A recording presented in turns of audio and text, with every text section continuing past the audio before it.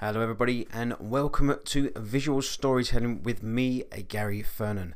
In this episode I'm sharing with you certainly the audio of a video I put together targeted mainly at my connections on LinkedIn. What I've noticed is a common error when people are recording themselves through video. And I wanted to put together a short video just to show the difference between what they were doing and what I believe they should be doing, or to help their videos be more engaging to their audience. I've extracted the audio for the purposes of this podcast episode because I still think that it holds a lot of value, but if you did want to go and watch the video as well, I will leave the link to that in the description of this episode. So without further ado, here is that episode.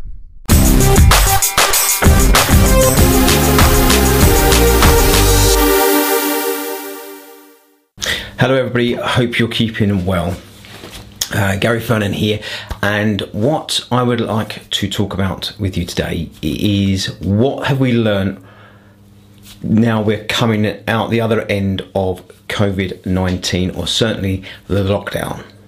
Now, we are by far a long way from being rid of the threat of COVID-19, but lockdown has been loosened. We are starting to get back to our daily lives. Some of us will continue to work remotely, and that's going to be an increase in our daily productivity, whereas others will return to the office. Whatever suits you, whatever works for you, the business, or you, the company, that's a matter for yourself.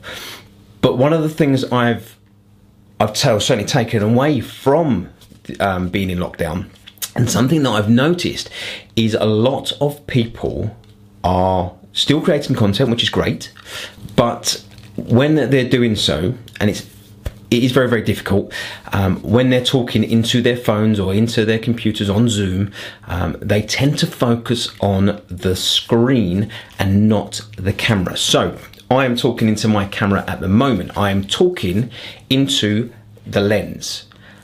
And the difference between that, so if I was to talk to, I've got a flip screen on my camera here, so if I was to look and talk into the screen, you notice the difference straight away. So if I go back to the lens, I'm talking to you, the viewer, now, whereas if I look to the screen, it looks like I'm talking off camera to somebody in the background. And this is something to bear in mind. So when you're on a Zoom call, it is difficult because you have the screen, and the screen is big and you can see everything. It's easier for your eye to fall to the screen. But what you want to do is you want to focus on that very, very tiny pinhole at the top of your screen, which is the camera lens. Talk into that. And it's no different when you're using your mobile phone. So this is my mobile phone here, okay? So if I start talking to my mobile phone, so this is me talking into the screen of my mobile phone, and again you can see my eyes going off camera, so it looks like I'm talking to somebody just over or in the background there. Whereas if I train my eye and look at this bit here, the very pinhole camera, now I talk into that, for me it looks like, or it feels like, I'm talking off screen, somebody in the background, but the difference is it translates, so it looks like I am actually talking to you, the viewer, and it's a much more engaging piece of content because I'm making eye contact with you. And this is something that a lot of people find difficult. I've done it myself before as well. And let's go back to the camera. I've done it myself before, and I continue to make that mistake where my eye will get drawn to the moving image. So if I'm talking to somebody on the screen, I'm looking at them, and you have to remind yourself to look at the camera.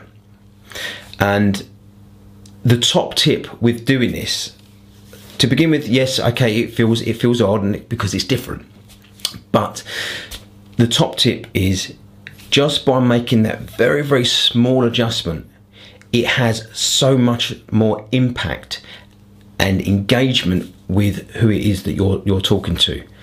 And it will be the difference between your video and the next person's video, especially if you're talking about the same subject and you're trying to, that's your competition.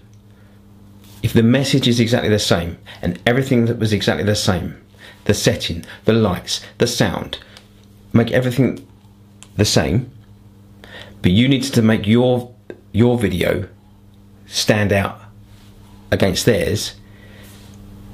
If they're looking at the screen and you're looking at the lens, guarantee you people will be more engaged in your video and what it is that you're saying and your message.